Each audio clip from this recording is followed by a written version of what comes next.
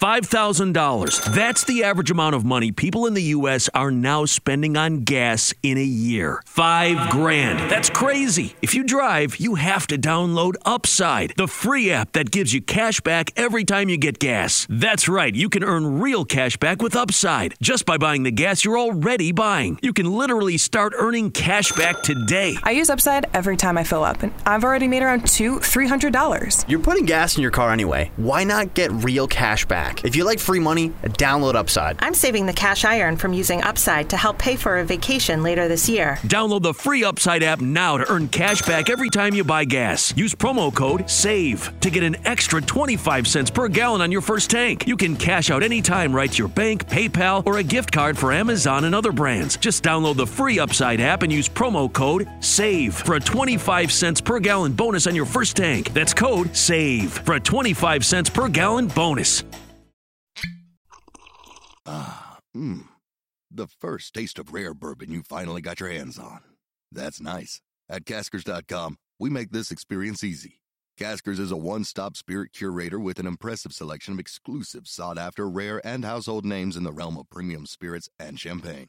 Discover the top flavors of the year now by going to Caskers.com and using code WELCOME10 for $10 off your first purchase. Get $10 off your first purchase with code WELCOME10 at Caskers.com. Hello, lovely humans. I'm Wildly, and you're listening to Sex Stories, a podcast where we share our most intimate detail in an effort to help everyone, everywhere, lead better laid lives. And my guest today, I am super excited to introduce to you, is Kaz. Welcome. Thank you. Did you say better laid lives? I sure did. Oh, I love it. I will say I giggled with glee to myself when I was like, oh, better laid lives. I love how that sounds. But it's also perfect. True. It's what we want. Yes. Should I call you Kaz Lucas? What should I call you? I want people to be able to find you. I actually have been trying for a really long time to get people to call me by one name, like Beyonce and Madonna. Kaz. Like just Kaz. I love it. But every time I have like an interview with a press, I recently did an interview with the BBC and they were like, what names shall we call you? And I said Kaz. And they asked, what's your second name? And I said, I don't have a second name. I'm just Kaz. And they're like, we're not allowed to do that. So they actually wrote Kaz Lucas. They refuse, they ignore the fact that I refuse to be called by my second name. Well, but yes, just Kaz. I'm proud of my intuition then, because Kaz was what felt right to me. Oh, great. I guess I'm giving off that vibration. So my name is Kaz. I live and work in Kenya. My pronouns are she, her, and a little bit about I'm always adding boxes to my sexuality, Yes. but I'm pansexual, queer, polyamorous, human-loving, Black being. Beautiful. And can you tell our listeners a little bit about the work that you do? Absolutely. So I'm very recently new in the sex ed game. I've been working on in the sex scene for the last 4 years now. Mm-hmm. And it started because there's a big gap in a lot of African countries, specifically Kenya, because that's where I'm from, where people don't talk about sex and it being taboo. And I believe this is around the world, actually. Mm-hmm. But so much so, we're so deeply colonized as a country that conversations around even period are so stigmatized. Yeah. And so it's really hard to be able to have open and honest and safe conversations in environments that are not friendly or safe. And so being able to create that safe space has been a savior for me as much as it has for so many other people. Mm. And especially in the queer sphere, it's just... homosexuality is illegal in Kenya. I must say this. Wow. A lot of people don't know this and don't understand this, but it's punishable by law. We're currently in the process of trying to decriminalize same-sex relationships, but at the moment, it's just hanging on to the little spaces where you can go and be safe with people that you know or people who've created these safe spaces. So This is part of the work that I do. How is it for you being openly queer and that is criminal? Yeah, I feel like it's taken me a really long time to be openly queer. And I feel like it's a continuous work in progress, but I feel like my being authentic and being myself and being vulnerable in that sense is what is required in order to change the law. And I do understand that I put myself in harm's way a lot of the time, but that's how change is made. Yeah. And if there aren't people in the front line fighting, then nothing happens, nothing changes. I hear you. So I'm pretty much it, like putting myself in the front line. And I understand it all. I understand like the possibilities of anything happening or anything going wrong, but it's a risk that I've decided I'm going to take. We and the listeners may not understand everything at all. So can you outline, like, also, have you ever had any issues or any close calls or any like scary things happen because of the work that you do? Yes. So when I began the Spread podcast, which is actually the reason why I became a sex educator. Was because sorry. Yes. Let's highlight the spread. Let's highlight it very clearly because I have been working on listening to other sex podcasts for the last couple of years. And when I listened to Kaz's podcast, everyone, I was like, no, I'm going to wait. I'm going to listen to more before I email Kaz. And then I was so excited during the second episode that I listened to that I was like, I have to email Kaz right now. So I just want to encourage everyone because your guests so far, all the ones I've listened to have just been phenomenal. And the way that you speak is phenomenal. And so I just want to loudly highlight the Spread podcast. Go find it on Spotify, iTunes. So that's my You're gonna make me cry. I really think if you guys vibe with this podcast, then it's a easy transfer, and you are doing like it's. I do feel like we are allies, and that's what I wrote to you. I was like, please be my friend, please be my guest. Oh, done. And thank you so much for that. I appreciate it. So that's actually how the journey began with the podcast. And then from there, it's kind of like evolved into many, many, many big, wonderful, great things. So 4 years ago when I began the podcast, podcasting was also a pretty new concept in Kenya. And there was probably maybe like 3 or 4 podcasts before me that weren't necessarily very popular.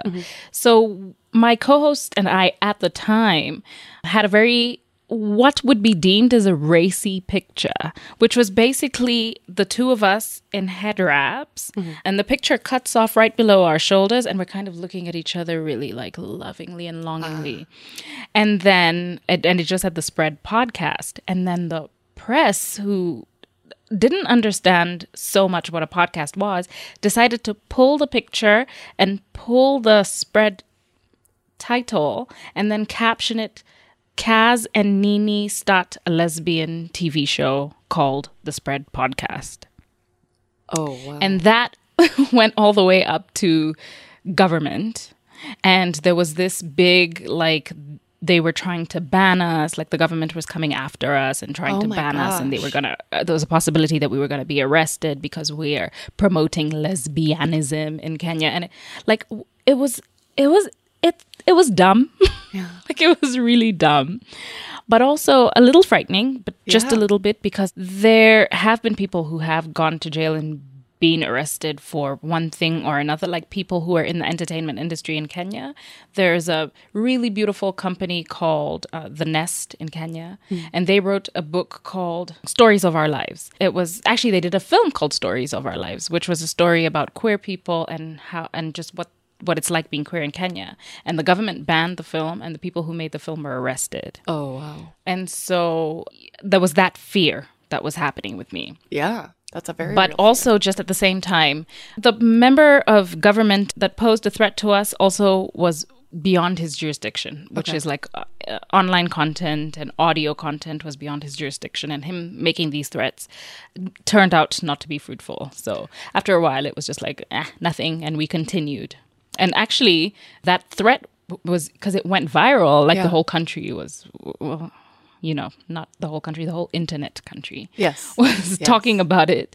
And then it kind of, everybody was just like, oh, what is that? What is that? So people paid attention to it, and kind of it grew our brand. And it was because of that the Spread podcast became so popular. Oh, so, you know, we are definitely somehow grateful for that little mishap. But stuff like that. How is it when you do live events? You've done a couple. I've listened to them.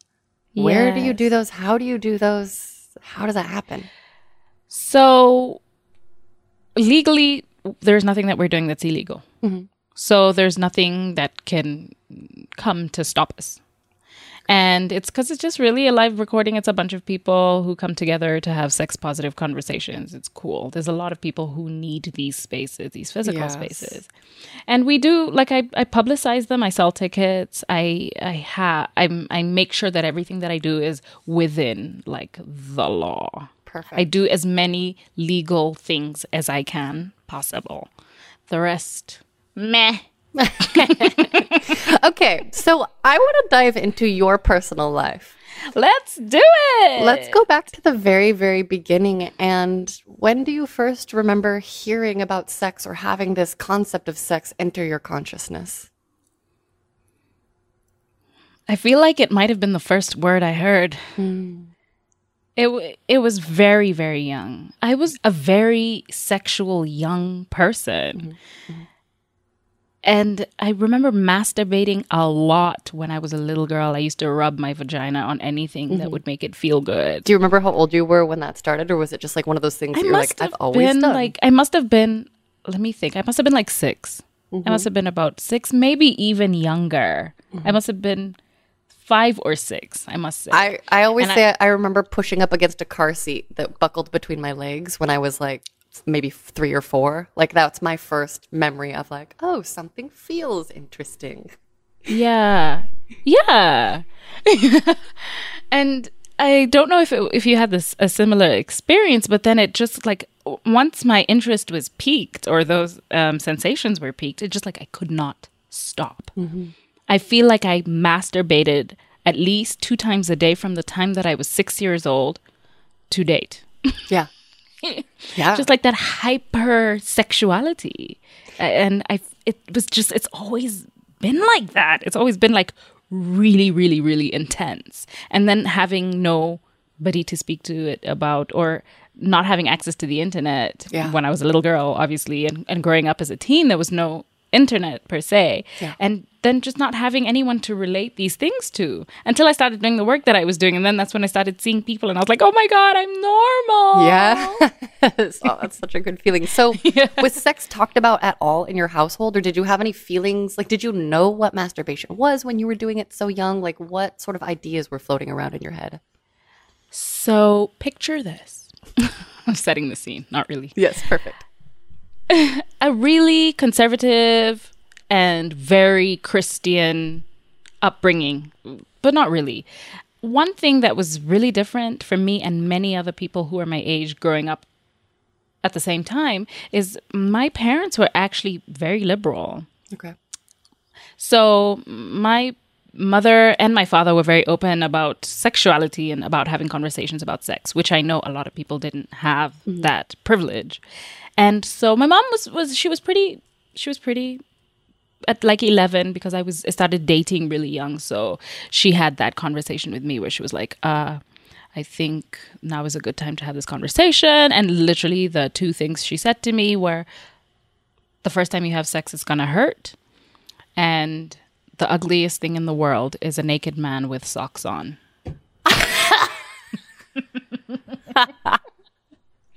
And was she right, in your opinion? Yeah, definitely about the naked man with socks on.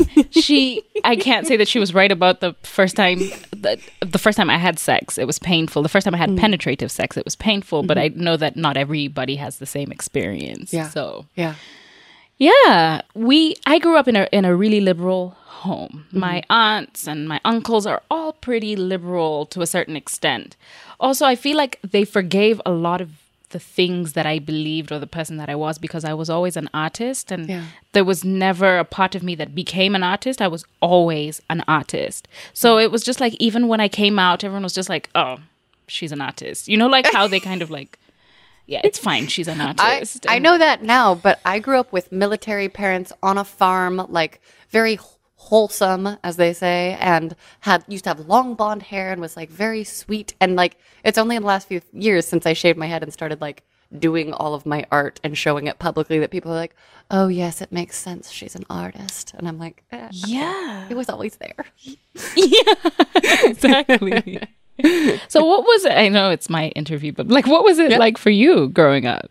I was very well loved. The extent of the sex talk I got was, I think it was 16 or 17, and my mom said something to the effect of, if a boy ever tells you he loves you, like, that's not enough to make him don't just get pressured into sex because he says he loves you. That was never the issue for me. Like, she was never like, here's what to do if you want to have sex. But they did show us this big picture book early on called Show Me, and I think it was made by a group of Europeans that was like, parents, like naked parents talking to their young children and like showing off body parts. And so I had that in my brain, but I do remember like learning about what sex was, like a penis going into a vagina was what I was taught. And I just remember thinking like, that can't be right, from this book. And from like, my mom was a nurse too. So like I knew what sex was on a technical level, penetrative heteronormative sex. Like, of course. And I would like make my Barbies scissor like this, and I had this idea for a long time that sex was just like this, and then you laid there for a while. And for those listening and not watching YouTube, I am making a scissoring motion and just putting my fingers into each other. And where I grew up was a very Christian sort of place, so it's like people quote unquote didn't have sex, but it was just all on the down low. And I also come from a county in California that's fairly poor overall and agricultural, and so it has a really high rate of teenage pregnancy. Like, it was the highest in California when I was growing up. So sex was happening. I wasn't a part of it until I moved to Los Angeles and went to college, not for lack of trying. Like, I got turned down a couple times. Oh, don't we all? Yeah. And the thing with like sex being not talked about is where, disease and pregnancy and teen pregnancies are really prevalent. And like, why can't people put these things together? It's not like, it doesn't take a genius to figure that out. Like in countries where there's comprehensive sexuality education, or in cities or in states where the education is vast and mandatory, then, the rate of teen pregnancies is reduced. The rate of sexually transmitted diseases is reduced. It's just like, come on, guys. Guys. It's so obvious. And I also actually contracted HSV2 in my throat in November. So I am now a herpes warrior, and I did a whole episode on it. But my partner who transmitted it to me recently, like, reached out and wanted to chat. And I discovered, like, not only did he have no idea, like, he just didn't have any idea. He thought I gave it to him. And I was like, no, my tests were clear. He's like, well, the girl I slept with unprotected, her tests came back negative. And I was like, did you guys even have a conversation about, not to shame, but just to simply inform and be like, hey, it's not that big of a deal in the long run, but it's a big enough deal that you should like bring it up and have a conversation, because herpes sucks. Important. Yeah. And also, I actually posed a question on my Instagram page just saying like, which I thought was quite a cool conversation to have, especially for people who have multiple partners. Yeah. At what point do you bring up the conversation about people getting tested? Like, when? At the first day? Like, when does that conversation come up? I'm a person that now, because I've like started talking about sex more, and I feel so clear and relaxed if I just get it all out there, because I also like want to have sex. If I want to sleep with the person, like, I want to do it as soon as they're ready, basically. Like, I'm that type of person where I'm very excited to do it, because I have herpes in my throat and in my mouth now, and because it's new, and so the rate of viral shedding is higher. I have yet to attempt to date a new person, because I've been in this, the last couple months have A, been insane schedule wise, and B, I still have a lot of feelings around my body because of it. And, but I think I would have to have a disclosure conversation right away, because it's in my mouth. So even kissing, if someone has a really sensitive immune system, can put them at risk. And it's not, it's never a zero risk thing. So for me, I would err on the side of sooner rather than later, just because I would rather talk about it. And I know that scares some people away, but I would just probably be okay with letting them go if they're not willing to hang with the conversation. And I'd plant all the seeds and be like, hey, this might scare you away. If you want to come back after you've had time to think about it, I might be open to that. We'll see. But yeah, I mean, I don't think there's a good answer. And I know that I definitely, even before I had herpes in my throat, so even when I was dating for the first time this past August and September and didn't have any STIs, and I knew I was fully clear, again, Not that that's like makes you a better person or a more worthy person. I just didn't have to worry about having a disclosure conversation. I was still talking about sex way earlier than the people I was trying to hang out with were comfortable with. And it scared people off. Like, and I was like, and they would be like, no, I like you, but like the things like just weren't quite working. So I'm still figuring that out. But for 2 years, I was in a sort of relationship with a married guy, and he was my master and I was his slave. So it was a dom-sub relationship. And actually, if you're up for it, I would love to hear your thoughts on an email I just got from someone. Absolutely. So they say, I need to say this to you. When you say you had a master, it's a really awful term. Role-playing is fun. Referring time to the relationship as a master is nauseating. Whenever you mention this to your guests, they are saying to themselves, WTF. Also, others who had masters were slaves. Find a new word. I'm extremely sexually and politically liberal, but this term is atrocious. You owe your audience an apology. So I offered to have a conversation with that person. I have not heard back from them. And I did get another email very similar in wording a couple days later that had the same point. And the way that I understand a master-slave relationship is that it is role play in the same way that like a daddy and a little girl relationship doesn't mean that we believe in incest or that if I'm getting beaten, I don't condone domestic violence. Yeah. For me, I have just been using the term perhaps too casually, but it's just describing the relationship that I had. Like that is what, for me, saying like, oh, my ex-master is like kind of having an ex-boyfriend. What's your experience with that? Have you ever encountered anything like that in your work? Yes. So I'm a kinkster as well, and I understand the world of kink and BDSM. But I do find that people who are not don't necessarily understand the terminology that's used. So it's very easy for people to get offended. Absolutely.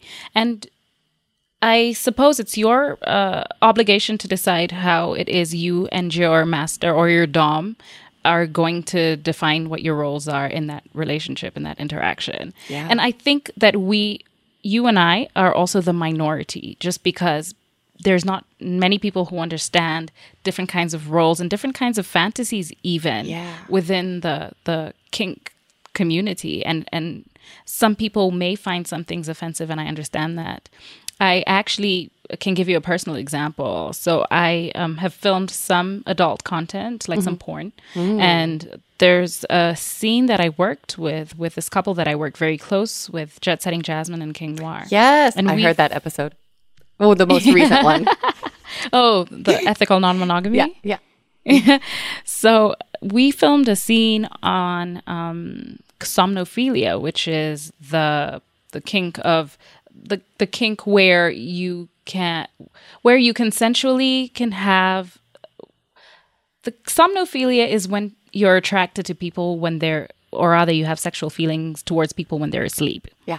So sometimes you can consensually have sex with your partner, pre-agreed upon that you can have sex with them while they sleep. Yeah. And so when that video came out, a lot of people responded and said that it's not consensual and just like a lot of negativity around that, and then trying to explain to them what the actual kink was, and just the minute somebody makes up their mind that something is wrong, it's almost hard to try and have healthy, informative conversations with them to explain what,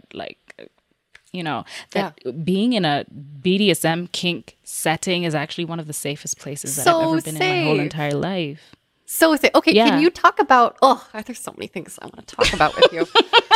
Can you talk about how you discovered kink, how it entered your awareness, how you have gotten into it, how it's changed you? Like, let's dive into, I want the details of your sex life. Okay. You might have to keep reminding me because I might just veer off into conversation. We will veer off and then we'll regroup and it's going to be great. So, I had always been a little kinky. I'm a masochist. I like pain. I really like, I prefer to be I'm not a switch, even though I have been told that I am a switch, but I'm not a switch. I don't enjoy doming at all. Same. I really enjoy. Same. I feel like I'm very dominating in my day-to-day life. And so when it comes to play, I would much rather just it allows me to, it Okay.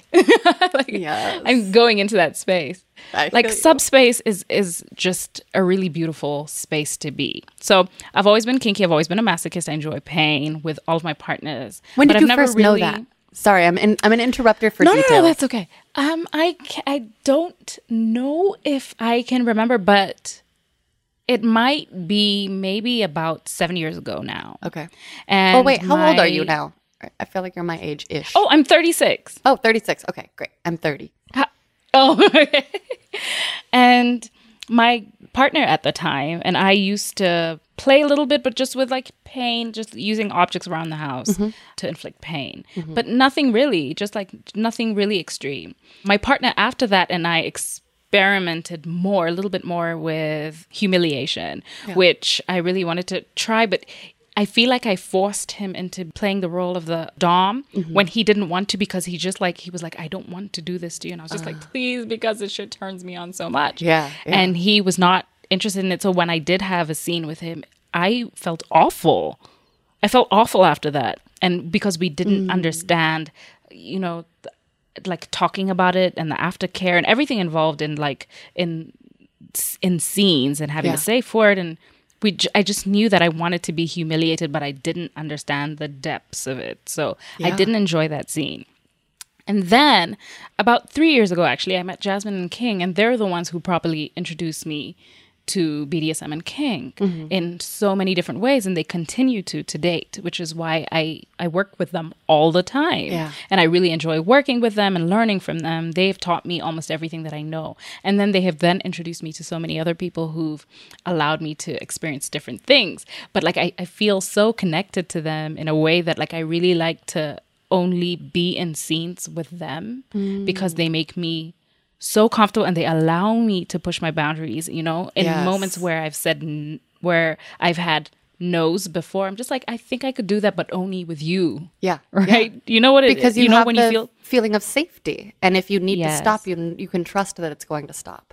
Exactly. Yeah. And also just being in scenes like in dungeons or at BDSM play parties.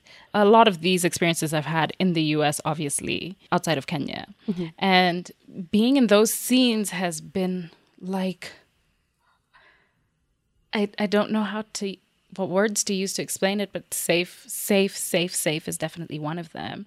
And I remember just like going to, I think it was like one of those swingers retreats or something that was like a weekender. Wait, and then just like those exist? There are swingers retreats? There's so much I my don't know. God. I know there's so much I don't know. So Young Swingers Week is a page that you must follow on Instagram. So Young Swingers Week is like specifically focuses on young people who are into, you know, swingers and poly and all sorts of like plural kind of relationships, which is really cool. And then also specifically focused on young people because there's like cruises that are dedicated to swingers, swinger cruises. There's Hido, which is in Jamaica, which is a resort that is strictly dedicated to swingers. Oh my gosh. And What if you're a single person? Can you still go? you can, Or is it so like- you can be a unicorn, which is a Okay. term used for single people Yeah. who go for swinger parties. If you're a single woman, then it's easier for you to go to a swinger party than it is if you're a single man. And so there's one called Naughty and Nolans, which is I've been to twice. And so Okay. the first time that I went, like being immersed in this, it was my first time ever experiencing anything like this. Can you imagine this Kenyan girl? Yeah. This Kenyan girl. What was it like From for the you? Horn of Africa just ends up in this like dungeon with these like kinksters. Yeah. And with floggers and like all sorts of it was insane. And then I had I had the most amazing experience of my life. Yeah. The most amazing experience of my life. I actually haven't been able to go into that space again like I did that first time. And then I remember walking out of the hotel and seeing people, normal people. Yeah. I was like, fuck this life.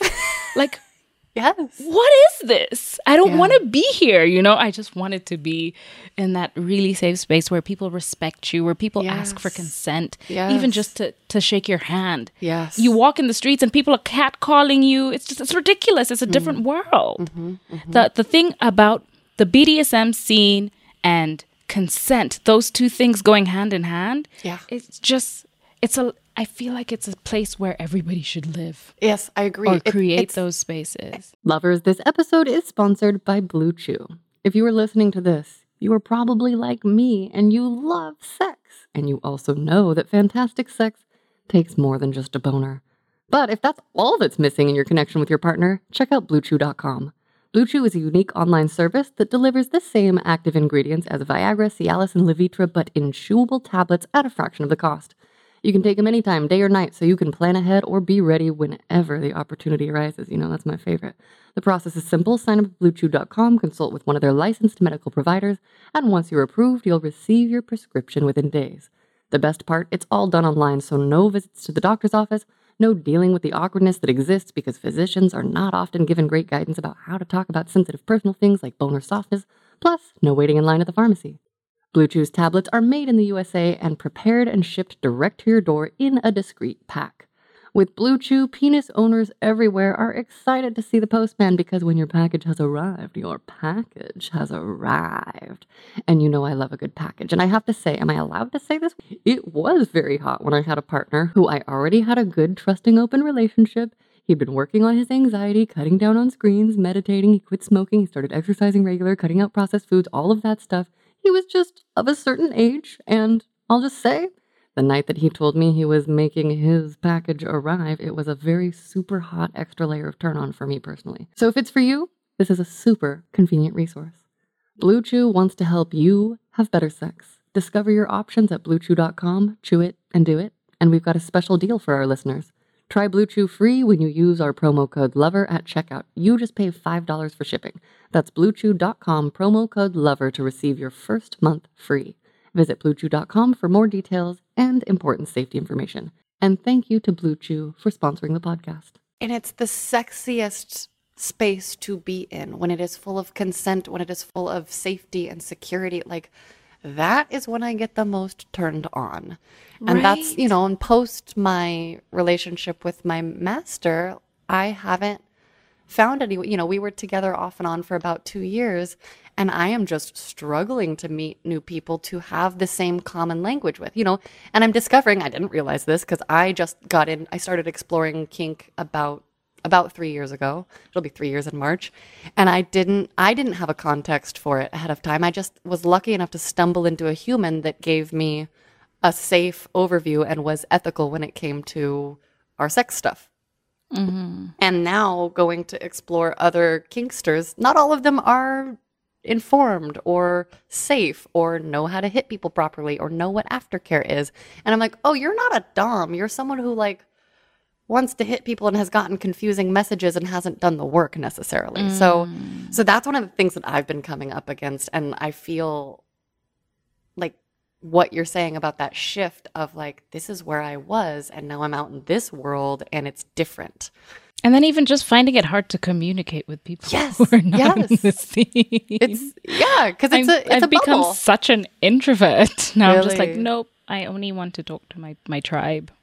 Wow. Yeah. Well, I was going to say, how do you talk to other people at those parties? Because I went to one by myself when I was in New York a few months ago, and I was so introverted there. I got there and I was just and this was pre-herpes.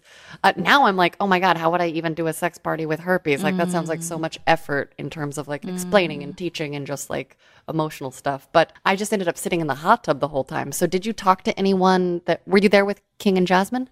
I'm always there with King and Jasmine. I actually don't think I've ever been in a space where they're not there. Okay, cool. So I'm lucky because I get to be their bottom, their service bottom. So that's kind of easy. I don't have to talk to anybody. They're very protective of me. Oh, yeah. They are, and I'm in subspace. Yeah, which means I only do what they say. The rest of I don't give a fuck about everything else. That's amazing. Are they, can I ask details about their sexuality? Is that? Yes, of course you can. Okay. Yeah. they're open about that too. I know they are. I just want to, I guess, have that. I want to have the example of consensual communication. So are they both your top, or how does it work with the three of you? Like, what's that dynamic like? They are. In those instances, they would be, yes. And then what's their relationship to each other? Is there power play between them as well when the three of you are together? No, there isn't. So they're both doms, and they kind of work together like a tag team as doms. Right? I don't know why that combination has not occurred to me previously, but I now have a new fantasy around it. Like, that sounds so hot. Can you tell me what it's like to be dommed by two people?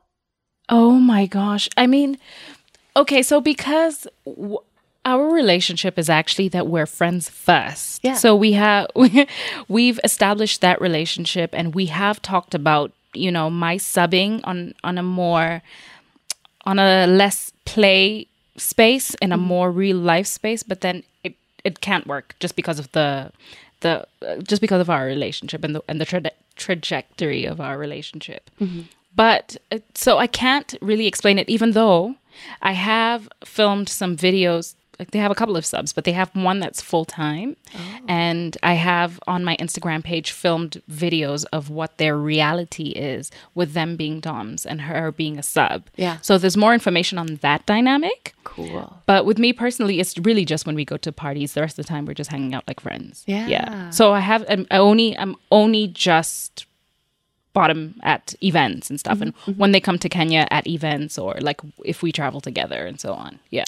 And for listeners who maybe don't have any experience having a sexual relationship with someone in one space and not in another space, can you tell us feelings-wise what it feels like to you?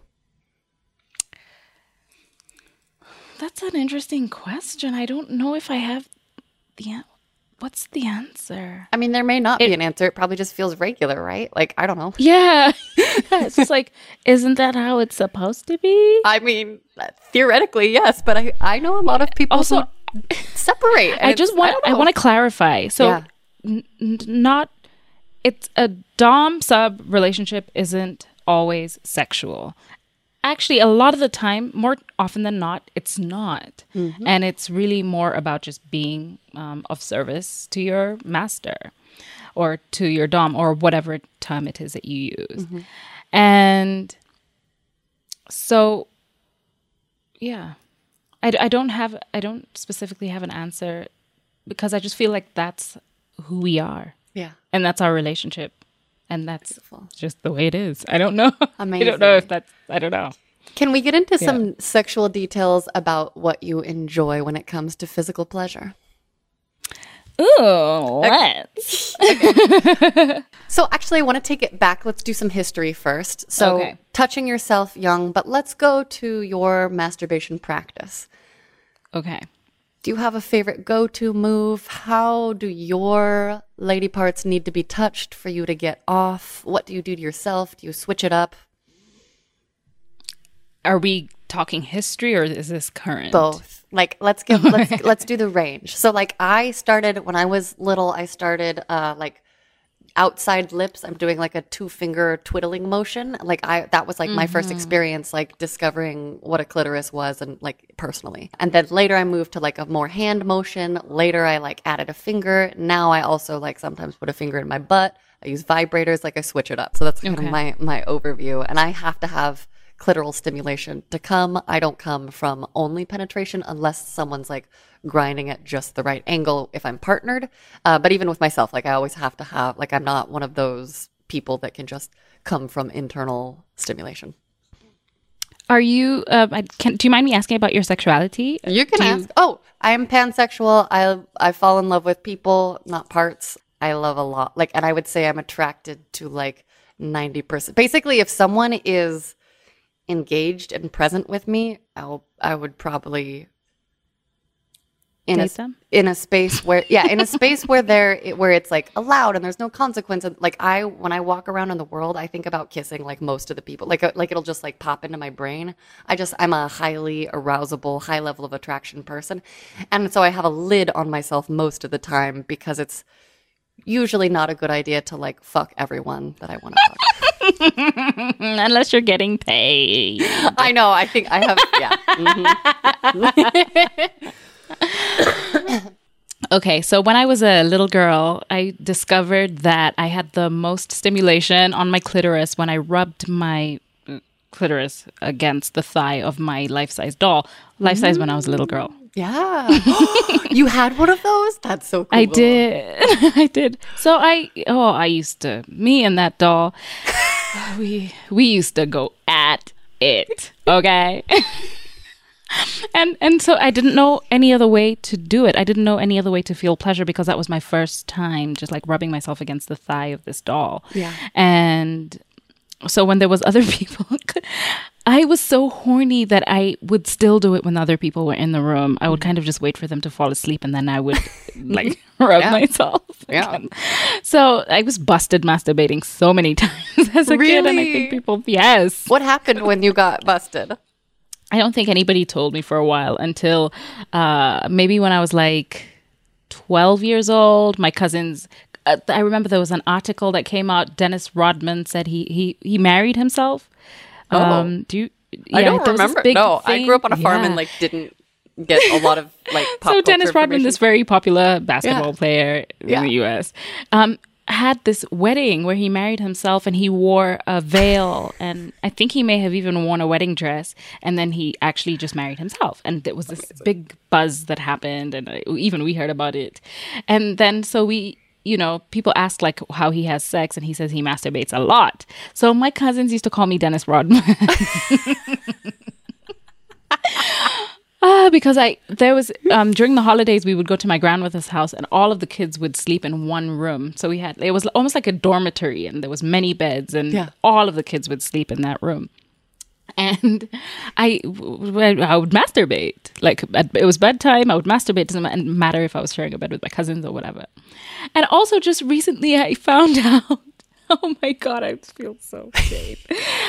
My cousin, so it's part of our culture is that the boys get circumcised at a certain age. It's like a rite of passage around the age of 12, 13, 14. Whoa. So all of my cousins got circumcised during this particular holiday. We were all at my grandmother's house. And then I remember just like nagging one of my cousins to show me his penis, because what happened was I walked into the room one time and his towel was on the ground and I saw his penis and I was like, oh my God. And then the rest of the time, all I did was nag him to show me his penis. And that's all I did. I just wanted to see his penis because it was my first time. Yeah. Well, it wasn't my first time. But it was like, I was just like, it's a grown-up dick. Yeah. I mean, I had seen other little dicks. Yeah. Yeah. As a little girl, because that's how we do. And so it was the first time to see like a grown-up, quote-unquote, grown-up dick. Did he end up saying yes? He says that he showed it to me. I don't remember. Because he just recently reminded me. He was like, do you remember that you used to nag me to show you my penis?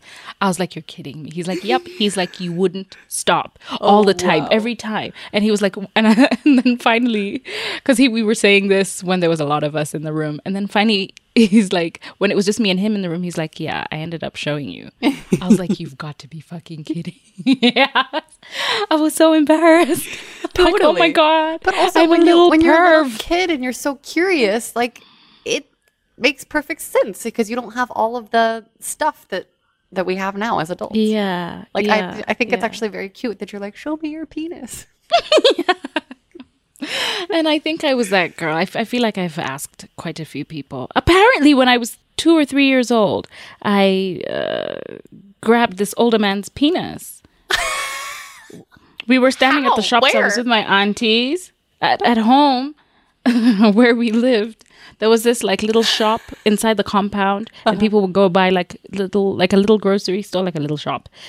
People buy bread, milk, whatever you need, breakfast supplies, da da da. Yeah. And so we were standing there, and my aunties, I'm a little girl, and my aunties were buying things, and then this man was standing here, and he had this bulge, and I just kind of like reached and grabbed his penis. I mean, I got into a lot of trouble. I've definitely had my butt grabbed by little kids, like waiting in line at the grocery store or whatever. You know, like they get a pass. I don't know when kids grab me, I'm like, okay, hi little kid. Never mind. Yeah. Okay, so what about partnered sex? And when did you start exploring your own sexuality? I was 25 when I fell in love with a female-bodied person for the first time, and I was like, oh, I like this too. So I was kind of surprised, and I was just like, oh, I guess that makes sense. Like, I didn't think too much about it. What was your uncovering of your sexuality like? Or discovering? Why did I say uncovering? So what were those explorations like? Uncovering happened for sure. Yeah. I think I must have been around also young, just really young. But I think I was exploring with like my girlfriends when I was about 12 years old. And that thing, actually, even before that, young.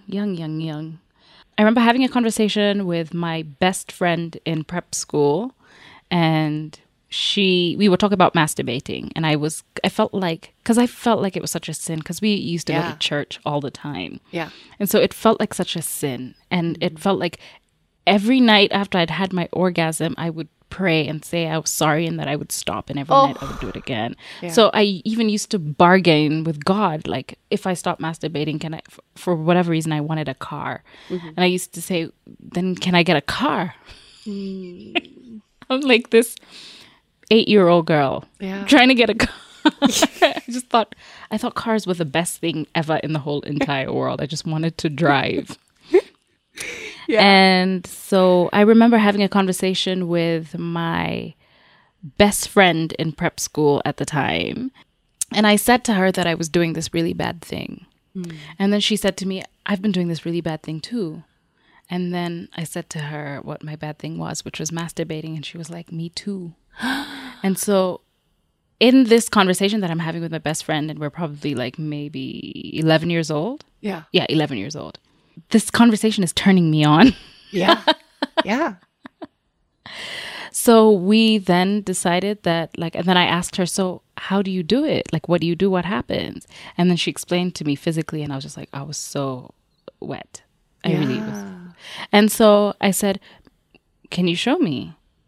And then she was like, yeah, but will you show me? And then I was like, yeah. So, lovers, we are going to take a quick pause for a word from our sponsor, and they have given me notes to do a sultry female voice, so I'm very excited and I'm going to do my best. Did you know the Flora app is a safe place to open up, embrace your desires, and find like-minded people? This is the story of one couple who found the threesome of their dreams, discovered a new level of shared passion, and stepped into a whole other realm of possibilities, all thanks to Fleur. As life's routines settled in, Robert and Lucy found themselves yearning to explore uncharted territories. So they downloaded Fleur and embarked upon a thrilling journey of sensual experimentation, learning more about each other's desires in the process. Open-minded and adventurous, Robert and Lucy dreamt of adding a new dimension to their intimacy, sharing the touch of another woman, being witnessed and connecting in a way that transcends the ordinary. In Fleur's diverse and accepting community, Lucy connected with Emily, a babe craving the same experiences. So they invited Robert to the conversation. The chemistry built and anticipation heightened as they exchanged messages until finally their agreed-upon date night arrived.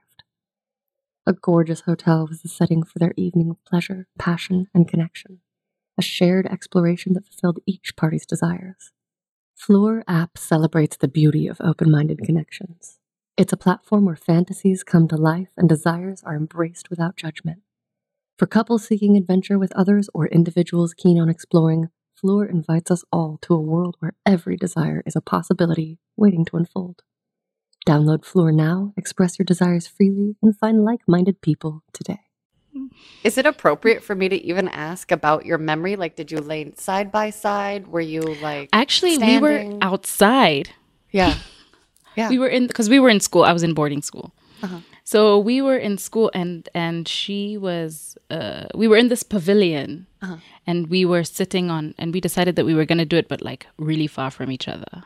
Okay. So she sat on one end, and I sat on the other. And then we just masturbated, and then we both had orgasms, and then we were like, okay, Did you ever do it again, or was it just that like one It was time? just the one time. Do you It never remember happened again. What inspired you to even talk about it with your friends? Because I didn't talk about masturbation with my friends until I think I was in college. Like I was old, maybe high school, but I was so shy and so shame-filled that I didn't even start talking about it with friends until I was older. I do not have trouble talking. That's amazing. That's amazing. Because I was the kid that nobody told secrets to. Because I would always tell. Yeah. But only as a kid. Yeah. That's not me now. Yeah. I'm I'm great at keeping other people's secrets. My own secrets, I'm like, I'll tell you anything. Yeah, now because things have changed for you, Now. right? Oh, for sure. And things have changed for me too. Now Yeah. I don't even now I don't tell my secrets. Yeah. Okay. Yeah, so it's funny how like there's been it switched. Things Yeah. changed. Yeah. Now I can hold if I have any, which I'm dealing with it, guys. I'm in therapy. Yeah. I love therapy. I go to therapy twice a week when I can. I love therapy. Yes. Yeah. I couldn't do without it. And so, yeah, it was really easy for me to talk about because I used to tell her everything. I mean, even my first period I faked just because I felt like I was developing a lot slower than everybody else was my age. Yeah. So I faked my period and so did she. Wow. It was really interesting because I was like, I have something to tell you. I've been faking my period. And she was like, oh, me too. Oh my And then it was like, oh, and then I was like, okay, I have to tell my mom because she keeps buying these pads. and she came with me. That's so sweet. Oh my gosh. Wait, so how old were you when you actually started your period? I think I was 14. Okay, me too. Yeah. Oh, look at us. So in sync. In sync from across the world. I know. So will you tell us a little bit about like what your first experiences then with partnered sex where you were like actually touching each other? Like what were those like?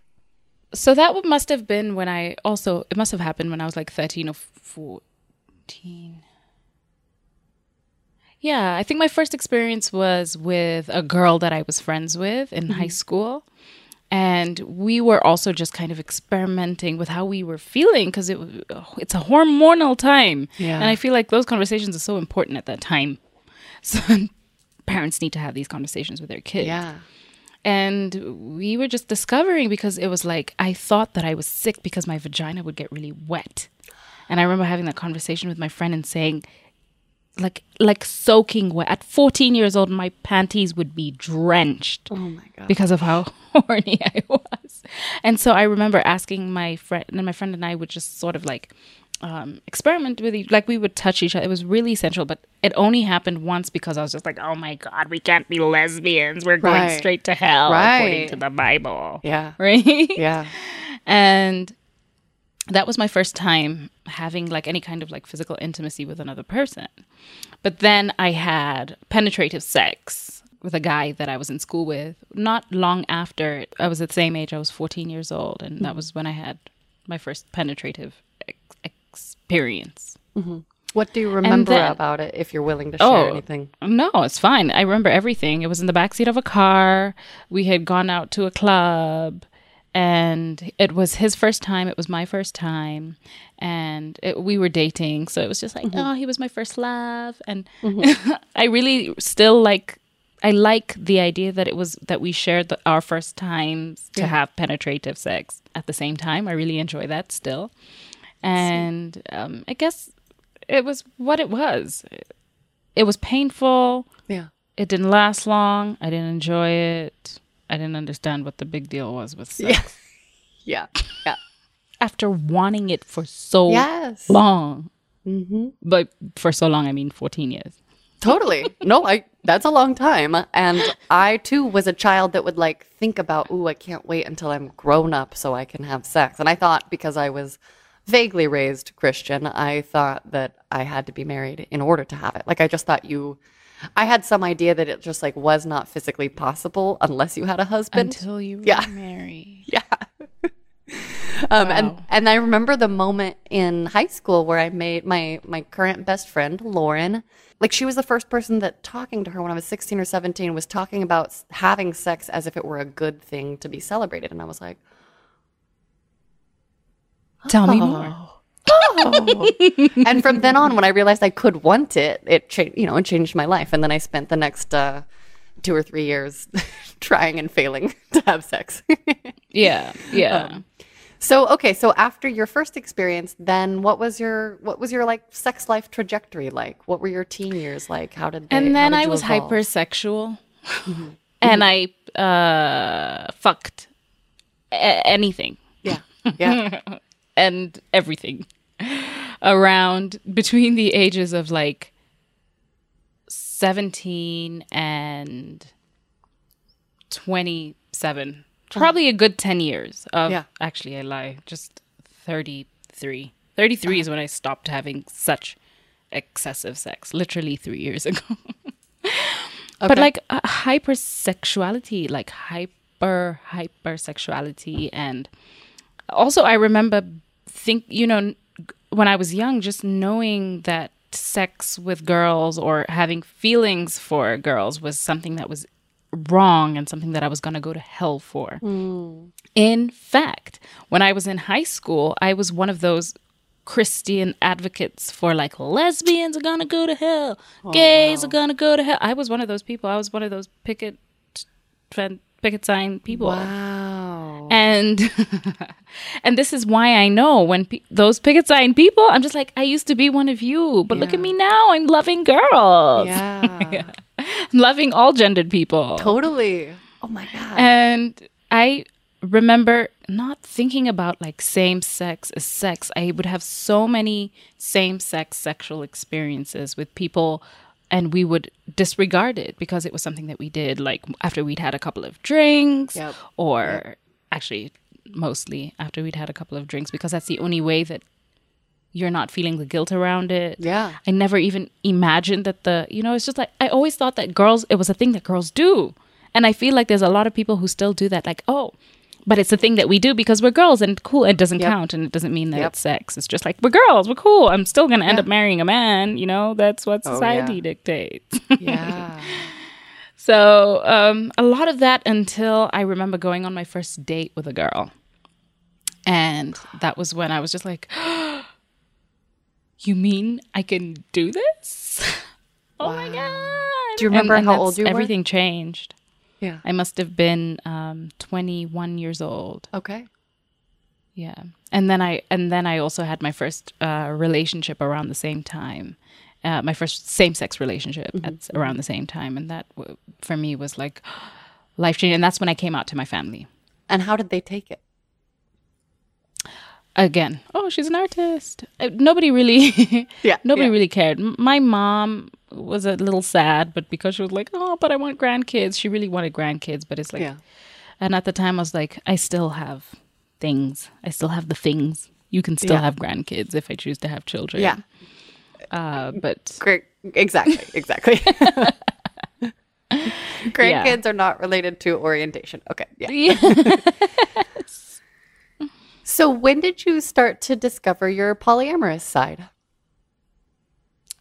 Or side? Is it a side of you? You only have one side. It's the whole side. Yes. The left, the right, the back, all of it. I discovered polyamory, I vividly remember, 10 years ago. Mm-hmm. And I fell in love with a couple. And that's, I didn't know what the hell was going on. Yeah. But it was this really beautiful relationship that we had, the three of us. How'd you meet them? How'd you fall in love? When did you realize you were in love? What did your brain and heart do when you realized you were actually in love with more than one person? Like, had that ever entered your mind as a possibility before? Not being in love with more than one person at the same time, but I had multiple play partners at the same time. Mm-hmm. So for me, for a long time, it just felt like this is amazing sex. Yeah. It was like the most amazing sex I'd ever had in my whole entire life. Can you say what was so amazing about it for detail purposes? I was going to say the duality of it. Yeah. But I don't know if that's actually the right term. It's just the plural version of it. Is having more than one partner for me just was so beautiful, and also just not in an entirely sexual way, but in a really loving way, because let me backtrack. So it was my first time in the US 10 years ago. And I was in Atlanta visiting a family member, but like a day before I landed in Atlanta, the family member that I was supposed to stay with called and said that they can't have me stay over at their house. So I made an SOS call to another relative of mine who said, oh, you can go and stay with these guys. And I was like, I'm only going to be here. I was supposed to be there a month and then come back home to Kenya. And I met this couple and it was just, it literally was just magic. I ended up staying in Atlanta for 6 months. Wow. Yeah. That is magical. And it was just magic. It was my first time being in a space like that and loving two people. And there was all of the hiccups that come with discovering polyamory also at a young age. Yeah. I don't know, the first relationship. And that was it. That was the beginning. I was just like, I really love the dynamic and I enjoy being in that kind of relationship. I love that kind of relationship. And I've had a few since. Yeah. And I feel like it would be like my ideal space is to be in that kind of a polyamorous situation. I really enjoy it. And that was the beginning of my journey discovering polyamory. And now I won't date anyone that has any intention of being monogamous. And I'm so clear about it I feel like that's my conversation on date one as opposed to like, so how often do you get tested? Yeah. Yeah. Even though I should also do so how often do you get tested? I know. I try to throw everything in there. I'm just like, okay, so this and this and this. That might be why I'm single. Like I maybe need to like dose it out. I don't know. No. You will find the person that is right for the questioning. It's a filtration system. I don't have a lot of time. I'm busy making a lot of different types of art. And so if someone like if they're not on board, that's fine. Like that's fine. I just wish I were having more sex right now. Yes. It's been a couple months. One of the things that I've said is since I became a sex educator, I'm having less sex. I'm having the least amount of sex in my life. That was one of my questions. Okay, when did you become a sex educator? How has it affected your life? Can you please talk about the sex part of it? And like the dynamics. Oh, this is a question I've been dying to ask another submissive, and you have even more knowledge in your brain around sex. Do you feel like being a submissive but also a sex educator fucks up the dynamic? Like, you know, it's like you need someone that really knows what they're doing and can hold space for you. Otherwise, you're by default kind of the boss. Does that resonate? Yes. Yes. Yes. Like, I'm not even an expert, but because I spend so much time talking to people about their sex lives, like lately, the new partners that I've sort of been feeling out have been like expecting me to take charge. And I'm like, no, I just had a really explicit conversation about how I don't want to do that. Like, I told you all the things. I told you my buttons, my secrets. And this is why we have multiple partners. Yes. Therein lies the truth. I mean, I always say that, you know, my coming into sex education was when I began the podcast 4 years ago. Yeah. And I only recently got certified. Okay. But the whole process has been educating people through the podcast and educating myself in the process as well. And just the minute I started talking about sex publicly and allowing for this space to happen, that was it. I stopped having sex. Oh, no. And just because I'm so clear about the kind of sex that I want, I'm so clear about it that I don't want anything less. I don't want mediocre sex. And I have had a few experiences where I'm just like, oh, why did I do that? Yeah. But then now I would rather go dry and just wait for an opportunity to meet somebody who was at the same space, who knows what they're doing. Oh my God, who knows what they're doing? It's amazing. Yeah. So that's it's a short story because I haven't had that much sex in the last 4 years. Okay. You too, huh? I get it. Well, my master and I pretty much broke up for good in mid-June. Do you mind me asking you what happened? I'm really curious. Oh, yeah. So it's kind of a long story, but the short version is we met. I just knew I wanted to be tied up. I discovered my submissive side. My mind was blown, and our first year was perfect. Like, it was all the best parts of a relationship. We would see each other about every week, like 1 to 2 weeks. And on our 1 year anniversary, I thought he was going to break up with me because I had slept with this kinky couple with his permission and like blessing, and like only because he was like, I'm your master, like you're going to serve them, but you're serving me through serving them because you're poly-hearted and blah, blah, blah. But then he had a jealousy freak out because he wasn't, like he's in an open marriage, but wasn't, I don't think he'd ever been in sort of like a situation where he'd had feelings for a partner and then like they fucked someone else. Like I think that was just new to him. And he's old, you know, he's in his 50s. So he freaked out. And on our 1-year anniversary, I thought we were going to break up, but instead we exchanged I love yous. And I did love him. Like I love most people. Like by the time I'm sleeping with someone, there's at least like some kind of love. At that point, we'd been sleeping together for a year and my sexual mind had been blown. As soon as he said, I love you. Well, actually, also the next day, my grandmother died in my lap. So it was this really weird back-to-back of just like emotions. And I kind of fell apart. This was April 2018. And then he just kind of caught me. So for that first month, his wife happened to be out of town. I saw him several times a week, which was new for us. So there's a little bit of trauma bonding happening. Mm-hmm. And over the next year, between jealousy, between figuring out how the relationship would grow, it fell apart, basically. We broke up in July, we broke up in November, we broke up in February, we broke up again this past June. And it was, you know, at first it was like, oh, I want to be with you. He kept saying he wanted to be with me, he wanted to marry me. And I was like, no, I'm not. I don't know if I even want to get married. And like, this doesn't make sense. And like, one of our base rules was don't try to leave your family for me, you know, because I have a lot of stuff around not wanting to destroy other people's relationships. Like I take on a lot of their responsibility.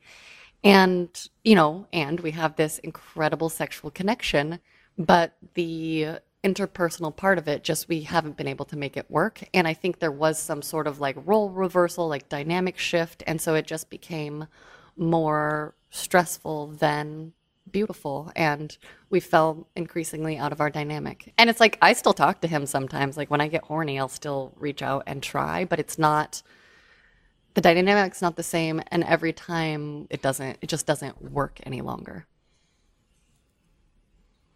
You know how crazy this is? What? You've described my relationship with my ex to a Really? T. Are we the same person? Like, are we just the same person but split apart across the world? It literally, exactly. So he was married.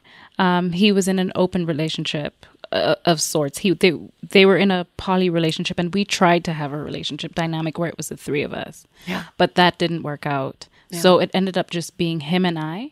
Mm-hmm. And he blew my sexual mind. Same thing happened. Yeah. And also we trauma bonded, because I remember something happened between my dad and I fell apart, and he was there, he caught me. And that was actually when we fell in love. Yeah. And then, and then we had a relationship that lasted maybe 2.5 years, but towards the end, it's just like we found that the thing that was connecting us, because when you trauma bond, when there's no trauma, there's no bond. Yeah. Yeah. And that was the thing that began to end that. And then again, I would text him and that we broke up the same way you're saying we broke up. Man. This time, 2 months later, we broke up. And then so I remember texting him. Right? How do I let go of my master? Like, how do I, you know, I'm still processing. I'm still trying to figure out how, you know, where to go from here. It's tough. Yeah. Time is the only thing that's going to heal. Yeah. Do you still have contact with him at all? No, I actually had to block him on everything, on email, on text, on social media, he has no, I mean, if he wanted to, he could find access. He would call somebody who would reach out to me. But then he knows that there's a reason that I did that. Yes. And literally, I had to get to a point, because I knew that I was going to keep going back to this thing that every time we were together would make me feel disgusting in the end. And it's just like, and I still couldn't let go. And so I had to cut the cord, because I was not going to be a statistic. Yeah, totally. Yeah. How long ago was that? That I cut the cord? May. Oh, that's still kind of fresh. I mean, it's a long time ago, but not that long. Oh, man. Yeah. Oh. Man, yeah. I feel you. So where do you see yourself going from here? Like, just at this current moment in your sex life and your sexuality, like, what is your desire for yourself?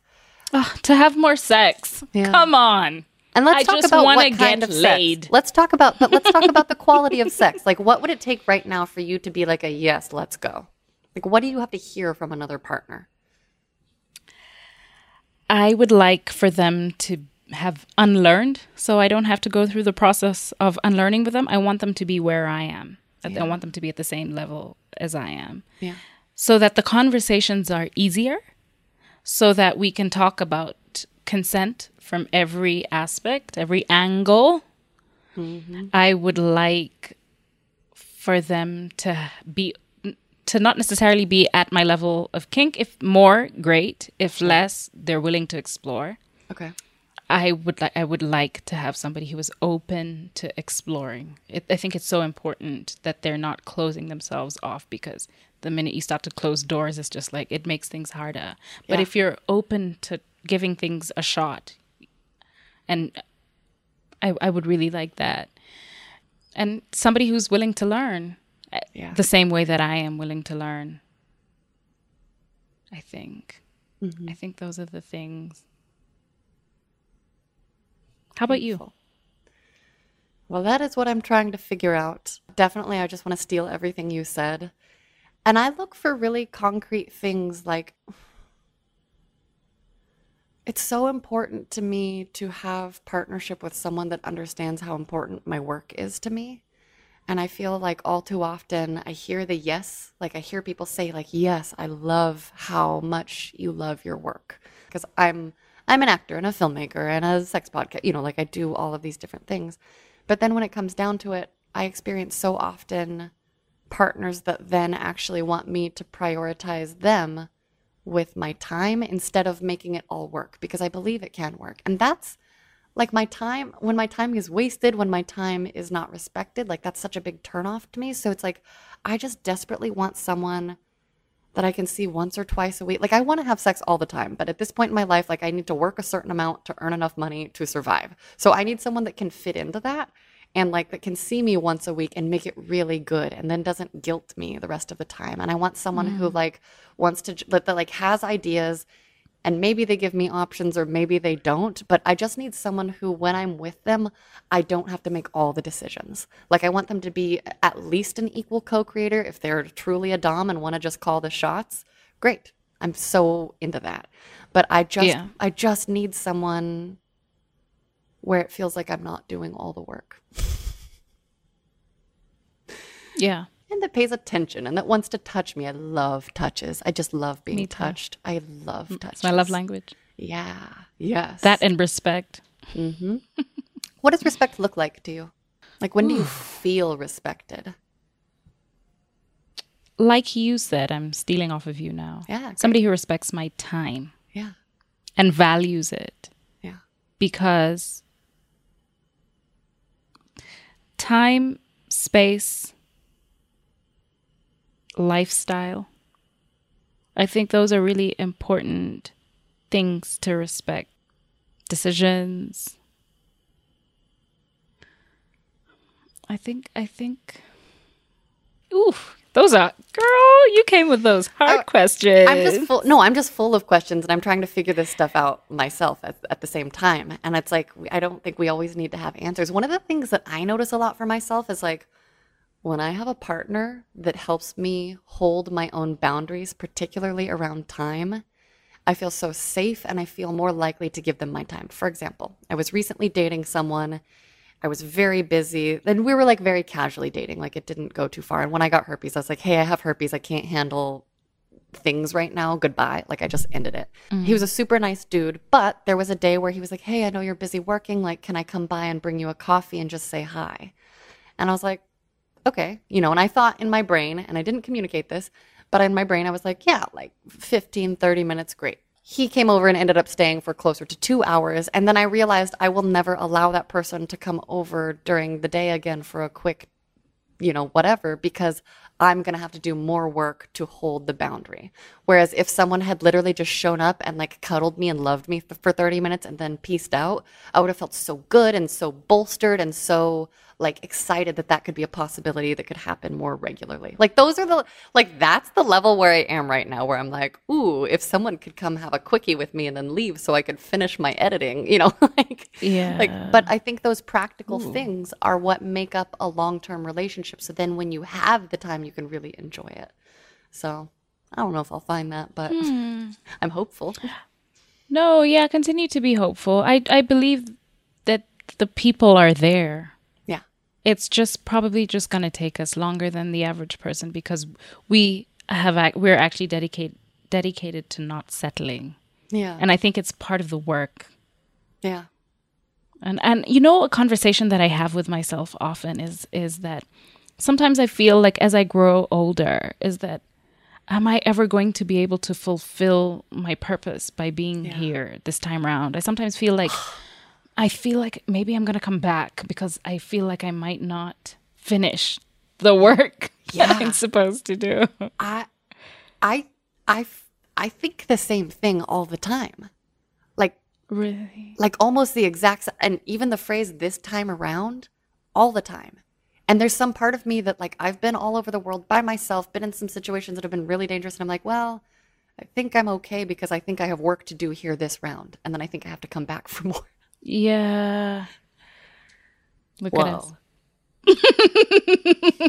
Okay, I feel like I could talk to you for several more hours, but I want to be time conscious. And I want to ask you a question that I ask everyone at the end of my podcasts, which is, okay, if you could go back in time and give younger you a piece of sexual advice, what age or ages would you pick and what would you say? Okay.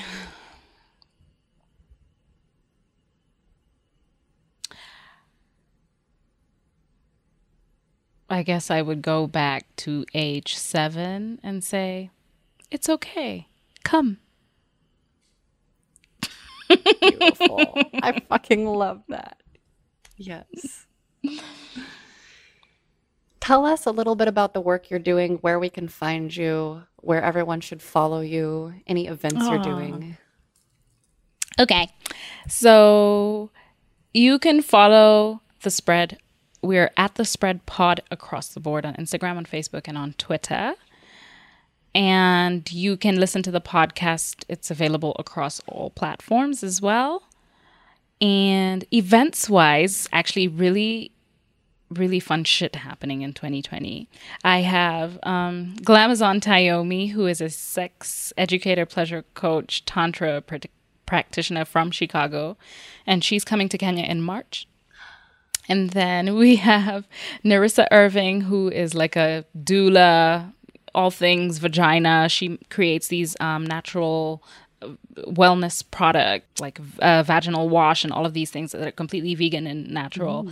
And she lives in Florida, and she's coming in May for the Spread Fest, which is going to be having its 2nd annual festival. Amazing. And yes. And then Jasmine and King Noir are coming back to the continent in July. So we are traveling together. The 3 of us are going to Johannesburg from the 13th of July. And then we're going to be in Nairobi from the 21st of July for a BDSM party. That's and awesome. Other kinky things. Amazing. And what's the best way for people, if they can't remember, if they want to look it up later, what's the best way? Instagram? Instagram is the best place to find all the information because there's a link in the bio where all of the details are available. Perfect. Yes. And also maybe say your own personal Instagram? Oh, yes, of course. You can follow me on Instagram. I'm at Kaz Karen Lucas. Perfect. And actually just on Instagram and on Twitter. I'm not on anything else. Great. Just yet. Do we have to be everywhere? Maybe, but we'll do our best. I mean, I really want to be on OnlyFans. I know. I'll get there. The first taste of rare bourbon you finally got your hands on. That's nice. At Caskers.com, we make this experience easy. Caskers is a one-stop spirit curator with an impressive selection of exclusive, sought-after, rare, and household names in the realm of premium spirits and champagne. Discover the top flavors of the year now by going to Caskers.com and using code WELCOME10 for $10 off your first purchase. Get $10 off your first purchase with code WELCOME10 at Caskers.com.